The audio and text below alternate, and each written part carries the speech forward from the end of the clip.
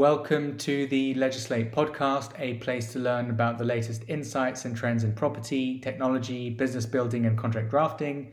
Today, I'm excited to welcome Christina Banjo on the show. Christina is the founder of Always Create, a community and platform that provides support for freelance creatives. Christina, welcome. Would you like to share a bit of background about yourself and Always Create? So thank you, Charles, for inviting me to the podcast. My name is Christina and I am the founder of Always Create. Like Charles said, it's a platform for freelance creatives. And we started the community and platform back in 2019. I saw that there was a need for a community for freelancers, given that the current trend in society is that more people are basically going it alone, leaving their 9 to 5s and pursuing their own career and own freedom through freelancing. So I was also freelancing myself. I started off freelancing as a designer in fashion, and then subsequently I always create out of the kind of lack of community and bringing people together and not finding the right people to help me along my career journey. So that's how everything started in a nutshell. And now we have 600 freelance members on our community. And yeah, we are growing from strength to strength. That's really exciting. And are those 600 freelance creators based in the UK or all over the world? Yeah, so we have freelancers mostly based in the UK, and we also have freelancers in Europe and America. But majority of our freelancers are based in the UK and in London, yeah. Great.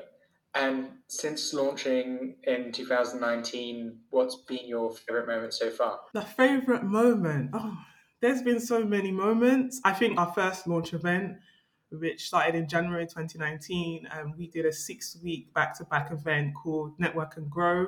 And that was at the beginning and start of what we have today as a community. Back then, it was not the pandemic, so we had events in person. And it was really nice just to build that foundation in the beginning and basically get to know everybody in the community that we have now. So it was a really good, successful event. We had guest speakers. One of the best times was at the beginning.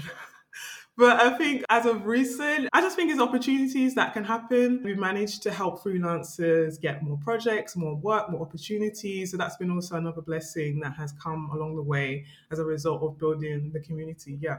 So that's another, let's say, plus. Well done and happy 3-year anniversary. Thank you. Now it's been 3 years. What do you wish you had known before starting Always Create? I think the major thing is that you're not going to grow as quickly as you think, or even if you do grow quickly, you also need to be consistent and plan very well. So basically, any idea you think, scale it back because it might not always happen the way exactly in how you think in the time you think it's going to happen. So kind of be prepared to manage your expectations. You can't always control what happens, but you can put your best foot forward every day and plan. That's a great piece of advice and something I struggle with every day.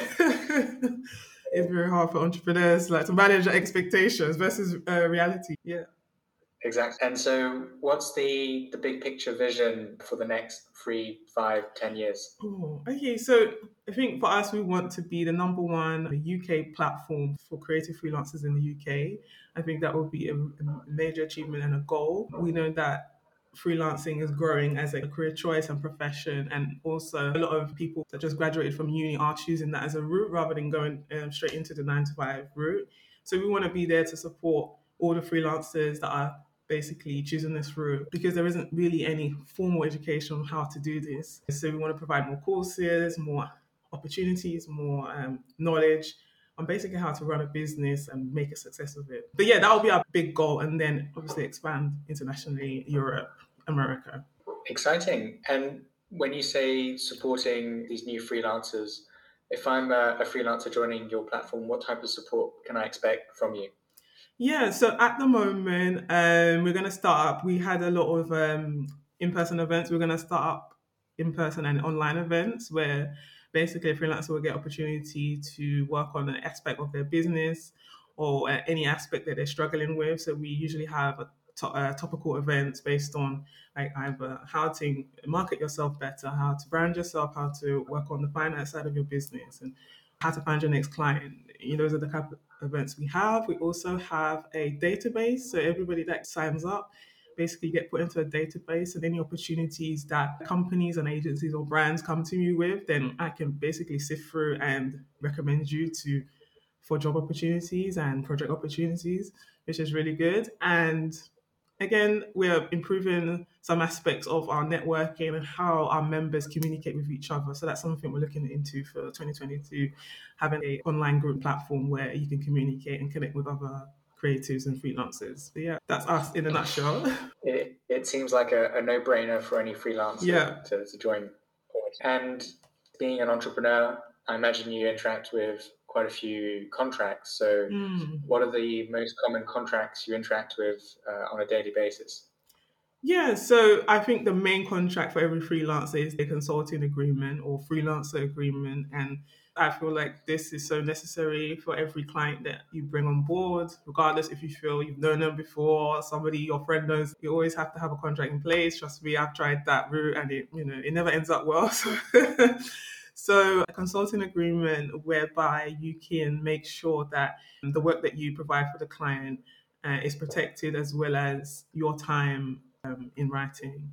And also anything like, for instance, if the person doesn't like what you've designed or the logo you've designed, for instance, that then there's obviously a remedy to put in place to understand how much you should get versus how much he should keep. So yeah, I think a consulting agreement is the first agreement that I think is the most important one for now. Yeah, I think putting things on paper is essential for setting expectations and just avoiding surprises because that's really what contracts are for. It's all about managing expectations, managing risk when things go wrong, and managing responsibility.